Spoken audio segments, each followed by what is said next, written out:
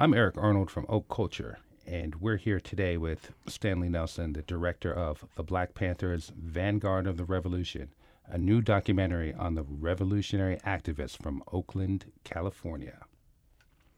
Now, Stanley, before doing this film, you made documentaries on Emmett Till, the Freedom Riders, and Freedom Summer.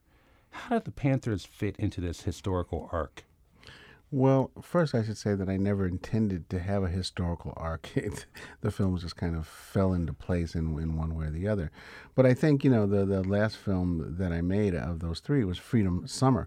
And it ends with the kind of disillusionment that happened at the Democratic National Convention, where the Freedom Democratic Party from Mississippi is kind of has their legs cut out from under them by Lyndon Johnson and other people in the Democratic Party. And so so many people, in SNCC and others in the movement were really disillusioned by that, because there was a feeling that, as long as we do the right thing, if we follow the rules, if we do the right thing, you're going to support us. You'll understand what we're doing, and you're going to support us. But they were proven wrong at the Democratic National Convention. And the film ends, one of the last shots in the film is Stokely Carmichael yelling, "Black Power, Black Power, Black Power, Black Power."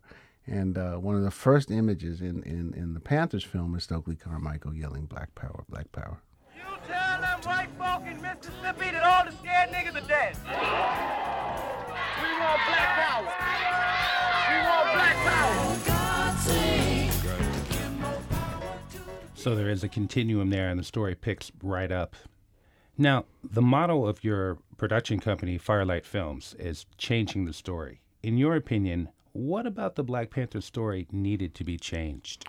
Well, I think that one thing that I felt while I started doing the film was that I would say hey, I'm doing a film on the Black Panthers, and people would say to me, well, hasn't there been enough done on the Panthers? And I would say, well, what are those things that you're talking about? What are the films? Name them. Because I'm not sure that there have been films done. So I don't think there have been really films done at all, really, on the totality or the kind of rise and fall of the Panther movement. There have been films about people in the Panthers. There have been films where the Panthers kind of fit into other films, but there was never really a film that tried to talk about the Panther movement. I think that there's so much to change about the story. I think that one of the starting points was that the way the Panthers were felt about at the time they existed in their strength, 1966 to 72 or 3 or so, is very different from the way, they're thought about 40, 50 years later.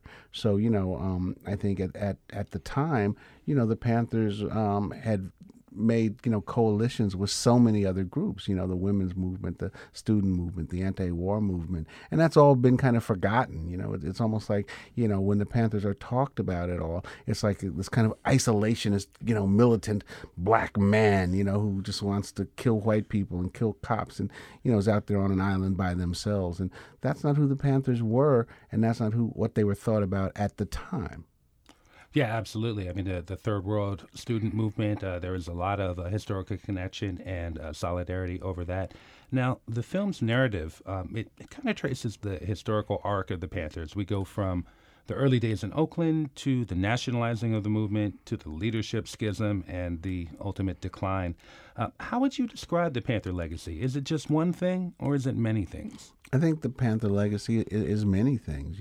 I mean, concretely, it exists in the Breakfast for Children program that the Panthers started. There was no government Breakfast for Children program at the time. Now all over the country, it's known that you got to feed kids breakfast. I think there's another legacy in just the attitude of the Panthers. You never saw a black person get up in a white person's face and say, no, you're wrong. This is what, in the way that the Panthers did, that aggressive attitude that is so much of who we are today. I had never seen that. That was one of the things that startled me and startled so many young people, when the Panthers came out. So there's that legacy. There's the legacy of do it yourself, which was part of what the Panthers stood for. Okay, this isn't being done. We love your help, but without it, we're going to do without it. We'll figure out a way to get things done ourselves. When I first met Hugh and Bobby, they were in the process of forming an organization for primarily self-defense, We didn't plan to have a nationwide organization or anything like that. We were organized and dealing with the problems in Oakland. One interesting aspect of Vanguard is the role of women in the party. I mean, you prominently feature Kathleen Cleaver, Joan Tarika Lewis, and Elaine Brown. Looking back, how much do you think the lack of gender balance and the overt chauvinism was a limiting factor? I'm not sure. I mean, I think that you have to understand that the Panthers, in the context of their day. I mean, you're dealing in 1966, 1972, when the society was, for the most part, a very chauvinistic society. If you look at the traditional civil rights movement of Martin Luther King, that was a very chauvinistic movement. Even the women were the backbone of the movement, were behind the scenes. They were the catalyst in some way. They were keeping that engine running. Now, I think it's the same thing with the Panthers, although I think the Panthers, professed to put women out in front. I mean, they really wanted to do that and tried to do that. It didn't always work, and there was obviously machismo and other problems within the Panthers. But I think, they did state it as a goal, which was very rare at that time. Yeah, I mean, there's an interesting bit where Joan Tarika Lewis is talking about how she joined and she just came up and joined, and she said later she didn't realize that she was the first woman. Yeah, I mean, she hears about the Panthers and goes to join, and I think she's the first woman, and it's great to have her in the film as the first woman in the Panther. But as somebody says in the film, by the early 1970s, the Black Panthers were majority female, which is something that I didn't know going into it, and I think very few people that's who the Panthers were. Yeah, I walked into the office and told them I wanted to join the Black Panther Party, and they kind of laughed. I didn't know that there were any other women, in the party at that time. But then I asked them, could I have a gun?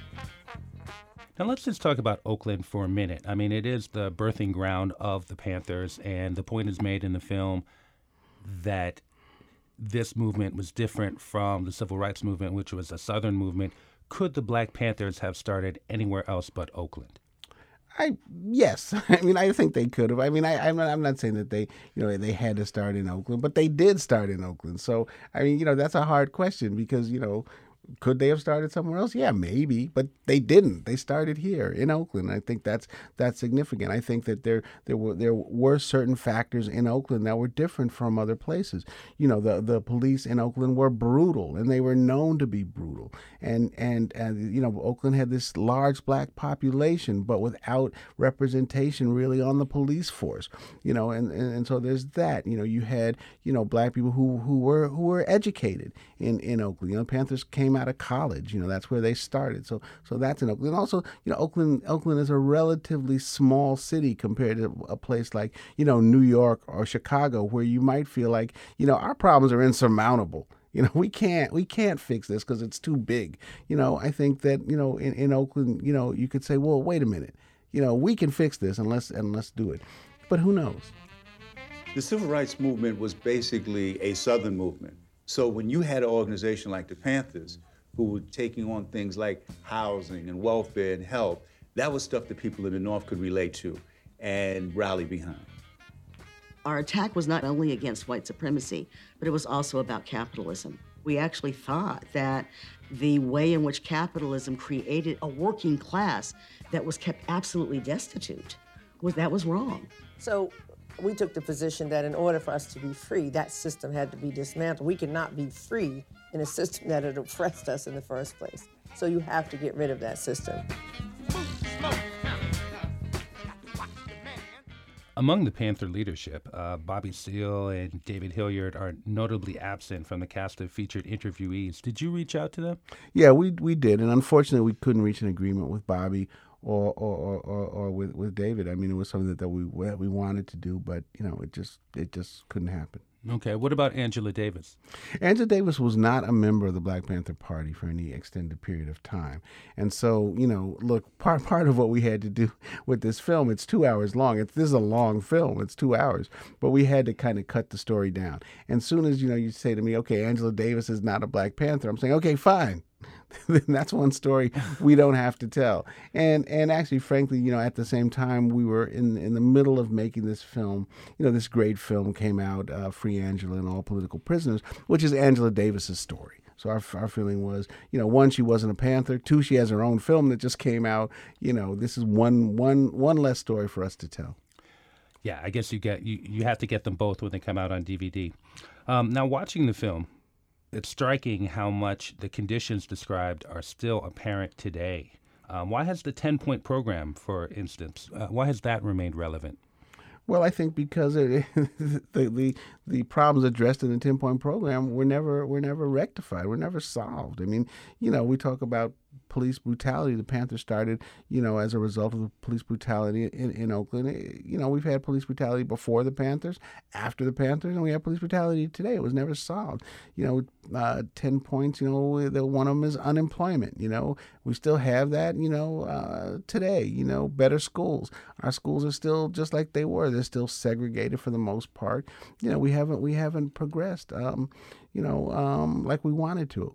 I think the thing to think about is that, the civil rights movement, was successful and changed the lives drastically for a limited number of Black people.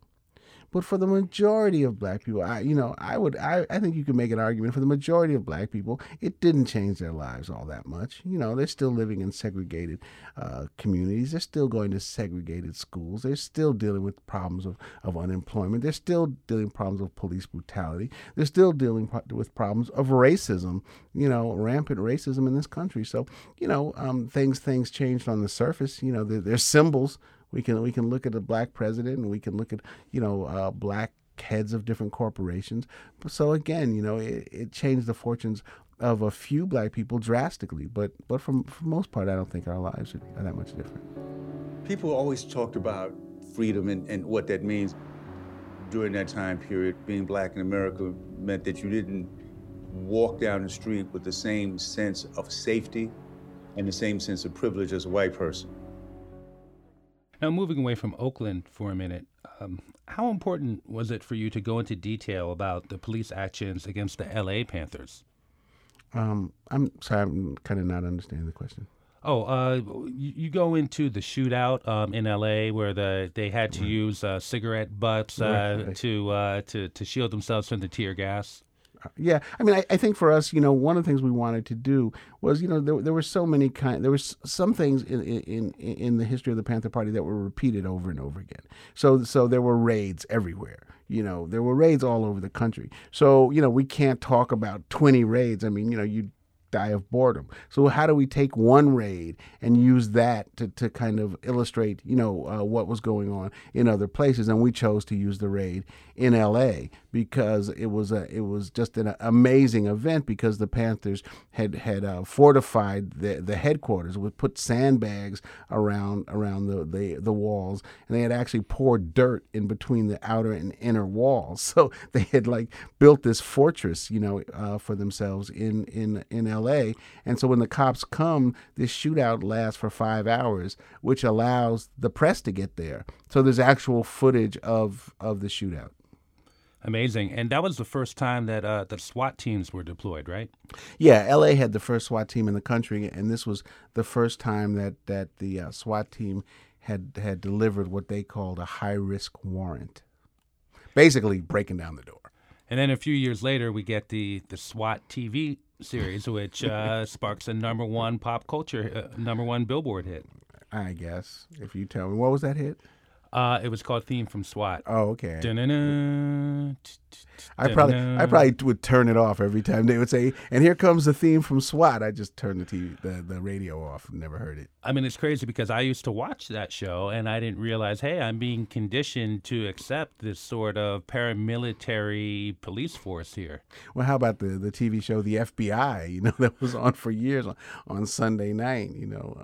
Celebrating. the FBI. Yeah, well, actually, I do want to get into the FBI and COINTELPRO, but before I do that, I want to also talk about Fred Hampton, because Fred Hampton is one of the lesser-known Panther leaders, but he's also one of the most charismatic and articulate. So why was it important to include him? Well, I thought that Fred Hampton is a great story, and it's a story that a lot of people don't know. Fred Hampton was the Panther leader in Illinois, in Chicago. He assumed the deputy chairmanship of that chapter when he was 20 years old. And, one of the things that Fred did that was maybe a little bit different from some of the Panther leaders around the country was that, that Fred had come out of the standard civil rights movement. He had been the NAACP youth leader in Chicago. So he had come out of that movement, and he was really pushing for this kind of union of different groups in Chicago. So he made peace and was politicizing Latino street gangs, politicizing a group that became the Young Patriot Party, which were kind of poor white people who had come down from Appalachia, what they called hillbillies. They actually called them hillbillies in Chicago, and he was forging unions and coalitions with those groups. And to J. Edgar Hoover, that was a very dangerous thing. All of a sudden, one day, this black orator, who at that time was 20 years old, starts talking to these people, and all of a sudden, it's like a magnet. The Deputy Chairman of the Illinois Black Panther Party, Fred Hampton.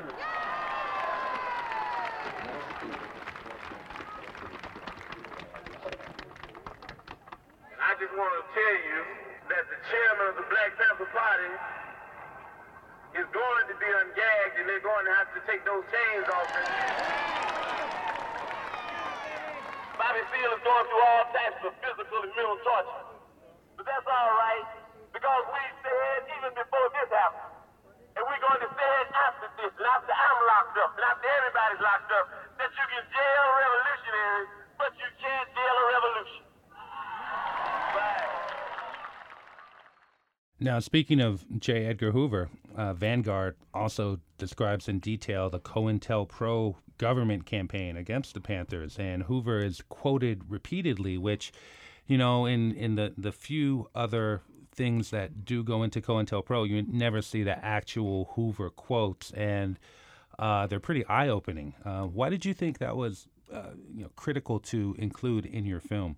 Well, it's almost like, what I call these urban rumors that we have, where we hear, oh, the FBI destroyed the Panthers, oh, the FBI, was after the Panthers. But we really wanted to show, that the FBI was after the Panthers. I mean, it wasn't paranoia, and the FBI, which is really startling, documented, their pursuit of the Panthers and their dirty tricks that they played, on members of the Panthers. And those things were all documented. And so, it was great for us to be able to use the actual documents, issued by the FBI, where they say, we have to set Huey against Eldridge Cleaver and Eldridge Cleaver against Huey Newton. We've got to set spouse against spouse. Do anything that you can, do anything that you want. J. Edgar Hoover told his agents, just don't let it get back that it's the FBI doing it. So, he had carte blanche to do anything he could to destroy the Black Panther Party. And, he said that the Black Panthers were the number one threat to the internal security of the United States. So, he made the Panthers public enemy number one and went after him with everything he had. He did. And I think that quote actually is referring not to necessarily the militant aspects, but to the breakfast program. Right. He also said that the most dangerous thing that the Panthers were doing was the Breakfast for Children program, because that was swaying the hearts and minds of children and also of their parents. And so the most dangerous thing that the Panthers were doing, this is the most dangerous group in the United States, the most dangerous thing that they're doing is serving breakfast to kids. Do you feel the nation is in trouble?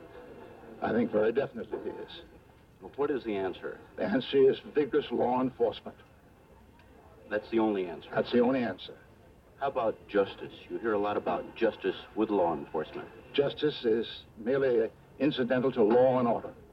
FBI Director J. Edgar Hoover today asserted that the Black Panthers represent the greatest internal threat to the nation. Hoover said the Panthers have perpetrated numerous assaults on police and have engaged in violent confrontations throughout the country. The FBI arranged for the Black Panthers to get guns through informants. They would convince the police that the Panthers had weapons. They had to go in and be ready to be shot at, so the police went in and shot at them first. Now, there's a lot of material about the Panthers' look and style, which was, a template for blaxploitation heroes like Shaft and Superfly, as well as a huge influence on hip-hop culture, which would come out a generation later. What was so powerful about what you refer to in the film as the urban black is beautiful aesthetic? Well, you're coming right out of the civil rights movement, which was, 1964, maybe, so you're coming right out of this movement of the first half of the 60s where, you have Martin Luther King and Ralph Abernathy and others, who are very church based, and they're wearing suits and ties, and, the women are encouraged to wear dresses, when they go on the freedom rides or on the marches, and sometimes they even wear little white gloves, and that was kind of the look. That was the idea. But the Panthers came out, they were totally different. They were wearing black leather jackets and, big afros and sunglasses and berets cocked to the side, so they looked hip. They looked cool. It was like, oh my God, who are these people? And so it was one of the things that I think, startled everybody. And it looked beautiful. Let's face it. And it looked beautiful not only to black people but to white people. We were a phenomenon. The way that we walked and talked and dressed, we had swag.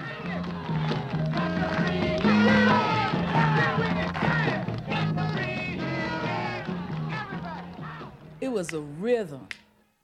It was a rhythm to how we spoke. It was a rhythm to how we walked. And the people recognized that we stood outside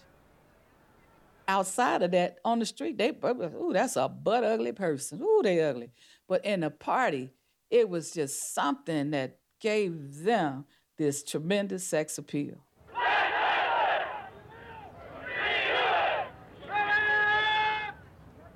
The Panthers didn't invent the idea of black is beautiful. People had started wearing afros and dashikis. But one of the things that Panthers did was that urban black is beautiful. And that look just blew people away. If you were a young black man living in the city anywhere, you wanted to be like this. You wanted to dress like this, you wanted to act like this, you wanted to talk like this, you wanted to be this. Now, how did you choose the music for this film? What criteria did you use? Okay, so there's two kinds of music in this film. There's what we call movie music, so something, if there's a shootout, we have some tension music playing, or or they're writing letters about why they have to leave the Panthers. We might have a little sad music playing. But the other thing that we did was we wanted to use a lot of period music, because we felt that the music of the times really reflected, the Panther movement and what was going on, and it helps you to understand the movement. That if because there were song after song about revolution, there was song after song about being black. Am I black enough for you? Black is me, black is you.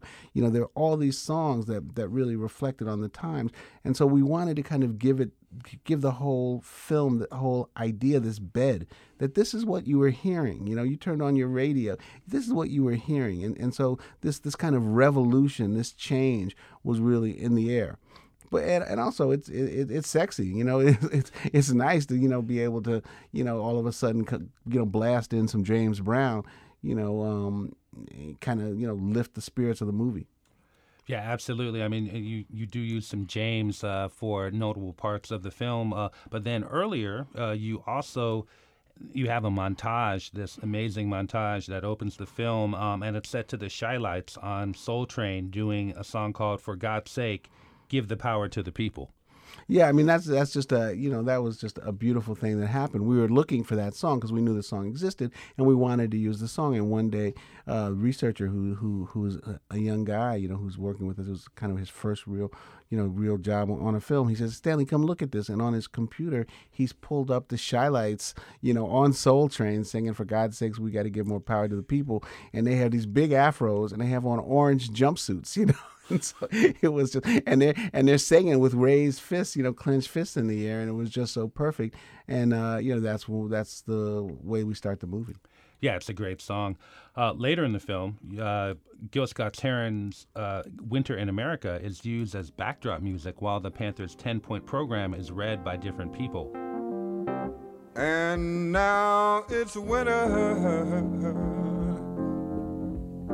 You feel like winter in America. Yes, time when all of the healers, brothers who could help us, done been killed. They put them in jails. Yeah, people know it's something wrong. Everybody ought to know winter. The Black Panther Party platform and program. What we want, what we believe.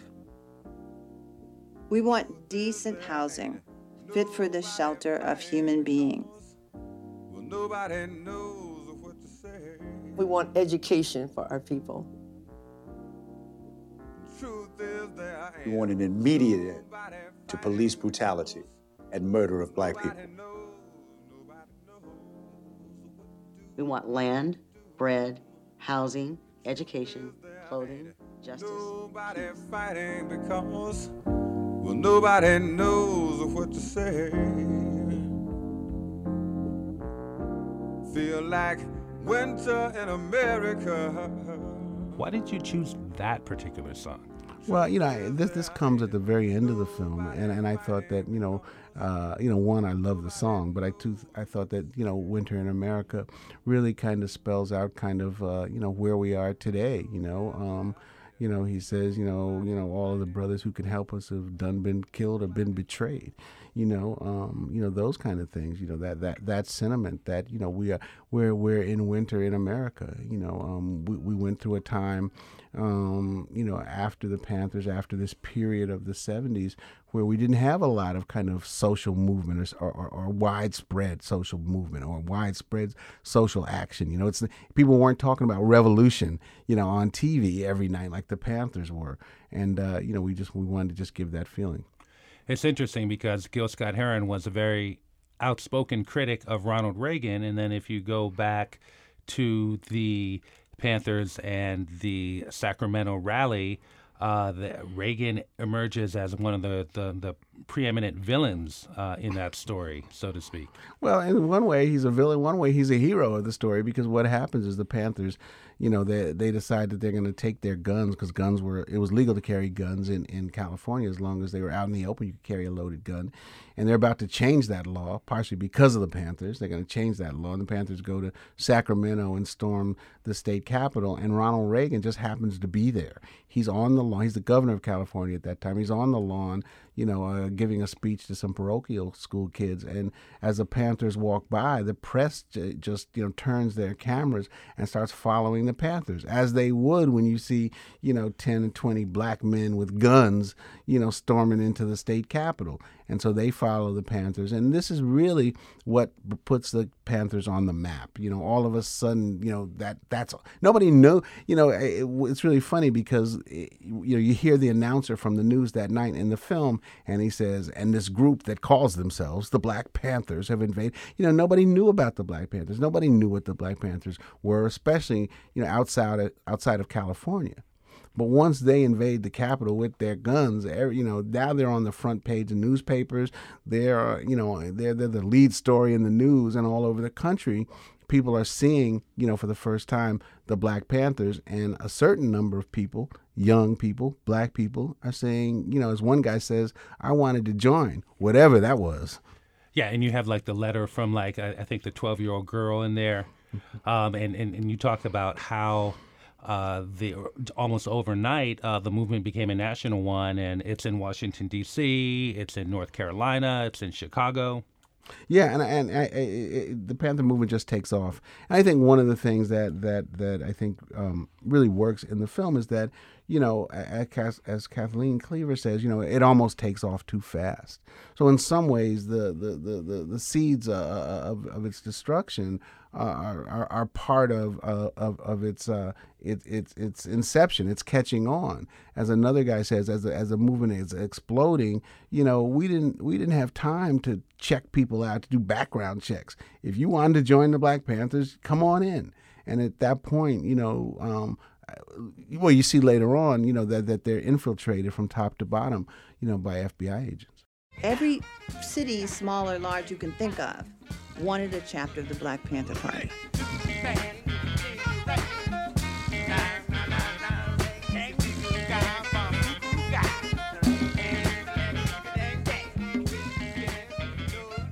We would send members of the organization to help connect them to us, but it was destabilizing in the sense it was somewhat chaotic, the way the party was growing, and it was too fast and too big.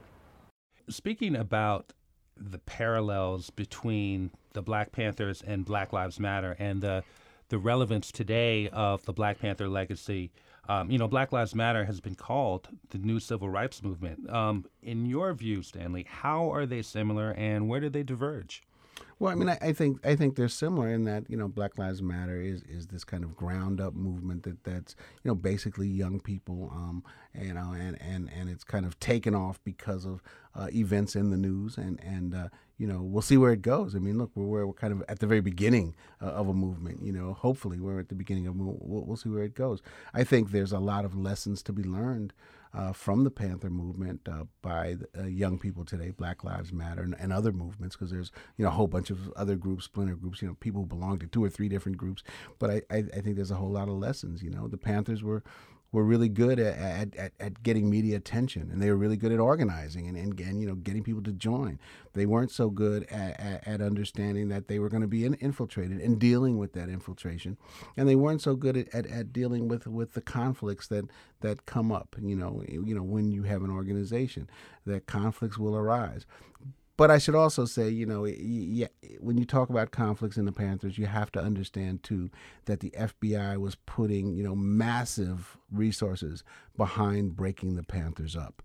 So who knows if the Panthers would have, had the squabbles and the problems that they had if the FBI hadn't been, pouring resources into creating these squabbles and heightening any kind of squabble that existed. Yeah, you actually make a really strong case for that in the film.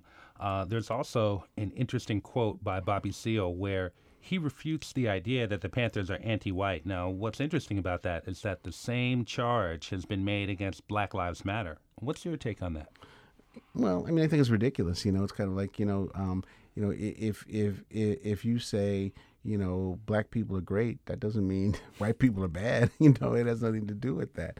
To say Black Lives Matter says nothing about, white lives don't matter. It says that, black people are being, slaughtered disproportionately by police forces all across the country.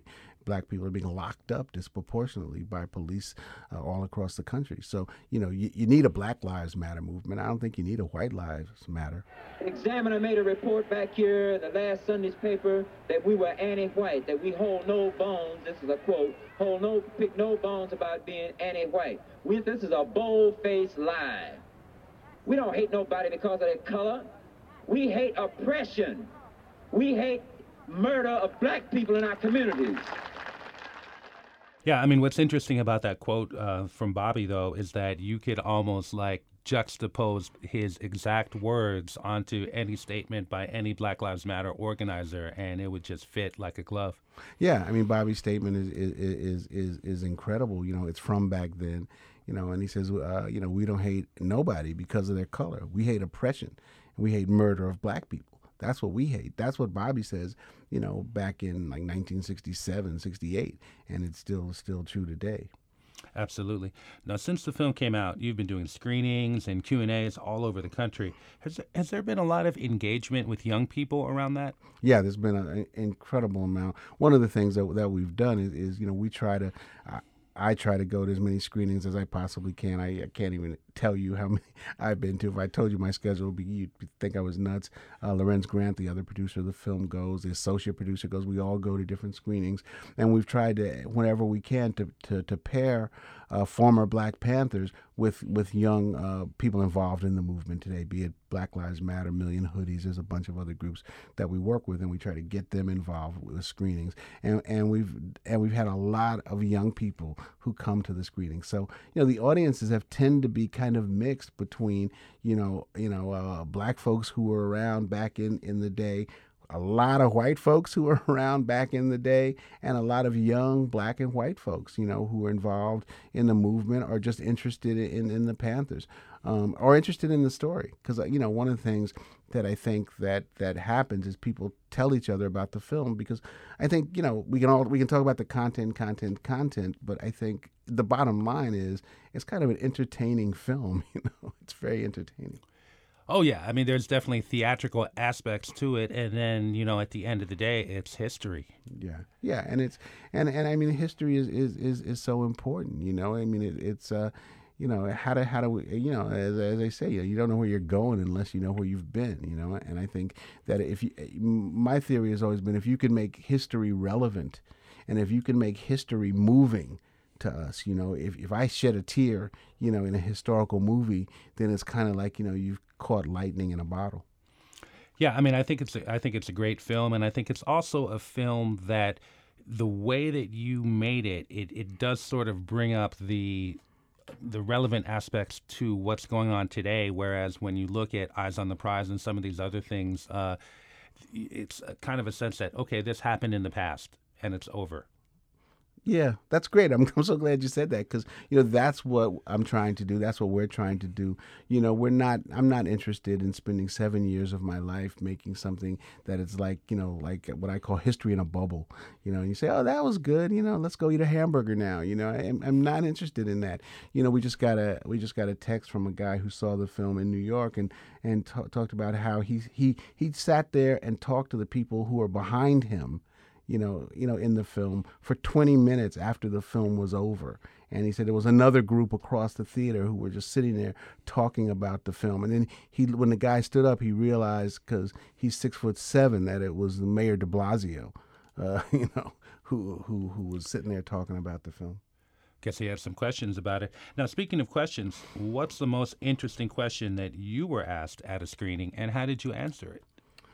Oh, I can't answer that question. I'm sorry. I mean, my head is spinning from doing these screenings. I mean, I've done so many. I mean, I think it's all of the question and answer is great. I mean, for me as a filmmaker, the very best part of making a film is to show the film and see the film with an audience and talk back and forth with the audience about, what they saw, what they got out of it. The only thing I can say is sometimes I wish I would get more questions about the filmmaking, and less about the content. I wish I would get more questions about, like, why did you start the film with animation or the shylights or whatever. I wish I would get more like that, more of those. But I think that part of what we're trying to do also is not call attention to the filmmaking. We're trying to make a film. I'm not there to impress you with how great a filmmaker I am. I'm there to impress you with how great a story this is, and hopefully you get engrossed in the story and not in Stanley Nelson as a filmmaker. Well, I mean, I asked you about the shylights. Well, yes, you did. And, I have to say, I mean, it is a very well done documentary, but we also do tend to take documentaries for granted. I mean, all the hard work that goes into it, it's just sort of like, food for thought. And if it's well done, we don't think about it. Well, yeah, I think that's the way we take all movies, and I'm glad the documentary is part of that. When we go to see Mission Impossible, we don't think about all the work that went into making that shot work. But hopefully, I guess in some ways it's good that people don't do that with documentaries. I mean, if I'm seeing Mission Impossible, I'm thinking how much CGI are they using? I mean, and you're not using any CGI. You're using the shylights and James Brown and Gil Scott-Heron. Yeah, and witnesses, and we have great witnesses. That's one of the things I think that makes the film work. I should say that the film is made without narration. There's no narration, and one of the things that we really wanted to do was to interview what was called the rank and file. Those members of the party, who you never hear about, who weren't famous, who joined the party, and why did they join, who worked for the party, what did they do, and who left the party, why did they leave, those people. So, there's probably 25, 30 people in the film that you never heard of before, and maybe nobody really asked them their story before. And those are some great stories too. I mean, Jamal Joseph, he really breaks it down, goes into it, and and speaking about the filmmaking and how you approach that, I mean, you have a really good mix of sort of contemporary accounts and historical accounts, and really mixing the archival stuff with where are they now, what are they talking about now. Yeah, I mean that's one of the things we want to do. I mean, look, when you're making a film like this, we're trying to give it a certain rhythm, and you're trying to, if it starts getting too slow, then you stick in some James Brown, or you stick in some great footage. You can always cut to J. Edgar Hoover. He's always good for a laugh. Yeah, isn't he though? But I think it really flows, and especially like the first 20 minutes is so enthralling, and there's because I was going over the material earlier and looking at we may be taking a soundbite out, and I was like, well, I can't even take anything out from here. We just have to play the whole thing. Yeah, I mean, we really wanted the first few minutes of the film to kind of pin you back in your seats. We really wanted it to start in a different way. So we actually start with, animation, as Erica Huggins talks about the story of the blind man and the elephant. With animation, we wanted you to kind of think, oh, hey, wait, did I come in the right theater? I thought I was going to see a film about the Black Panthers, and then to knock you back with the shy-lights and really, give you an experience, and it not be, just a film of information. It's not. This is not medicine we're trying to feed people. This is not, some history lesson we're trying to give people. This is, I think, an exciting story with exciting characters, and it's a very dramatic and tension-filled story. Yeah, one thing I really liked was you have a montage of sort of like all the white news reporters saying Black Panther. Right. And, some of them are very sort of super proper, like you have William F. Buckley in there, and all right. people like Black Panther. Right. And it's just kind of like, it just really makes a point without overstating it. Well, we hear a great deal about the Black Panthers. Black Panthers. Black Panthers. Black Panthers. The Black Panthers were absolutely unique. Black Panthers. Black Panthers. Black Panther Party. Black Panther Movement. Black Panther Party. Black Panthers. I think the Black Panthers really understood the media. They knew what we were after. They knew what we were focusing on. The Panthers has amounted to... The Black Panther Party. Many people know of the Panthers. You might say that we exploited the Black Panthers, but I think there's a lot of evidence that they used us to their advantage. They were able to establish their legitimacy as a voice of protest. The chairman of the Black Panther Party, and here he is. Yeah. I mean, we really wanted, that was one of the kind of set pieces, what I call set pieces. It's kind of an idea. You think to yourself, what if we just cut together all these different newscasters saying Black Panther, Black Panther, Black Panther, Black Panther, Black Panther, because we really wanted to give a feeling that that's how it was. I mean, they just loved the Black Panthers, and they wanted, and every night on the news they were talking about the Black Panthers. The Black Panthers were not this kind of underground thing that nobody knew about. The Panthers were media darlings, and people loved the Panthers. Well, Stanley, it's been really interesting talking with you here. Once again, I'm Eric Arnold from Oak Culture. This is Making Contact for a national radio project, and Stanley's film is called The Black Panthers, Vanguard of the Revolution. I think for more information about where the film is playing, if you just go to theblackpanthers.com, theblackpanthers.com, that's the website. You can see the trailer, but you can also find out where the film is playing and who the guests are and all those kind of good things. And I guess people should also look out for your next project, which is going to be a PBS documentary on historic Black colleges. Yeah, we were working on a film on historic Black colleges and universities and how they changed America. And actually, we're just starting to shoot that thing right now. Well, thanks so much, Stanley, for all that you do. Thank you. It's so great to be here. Great to see you.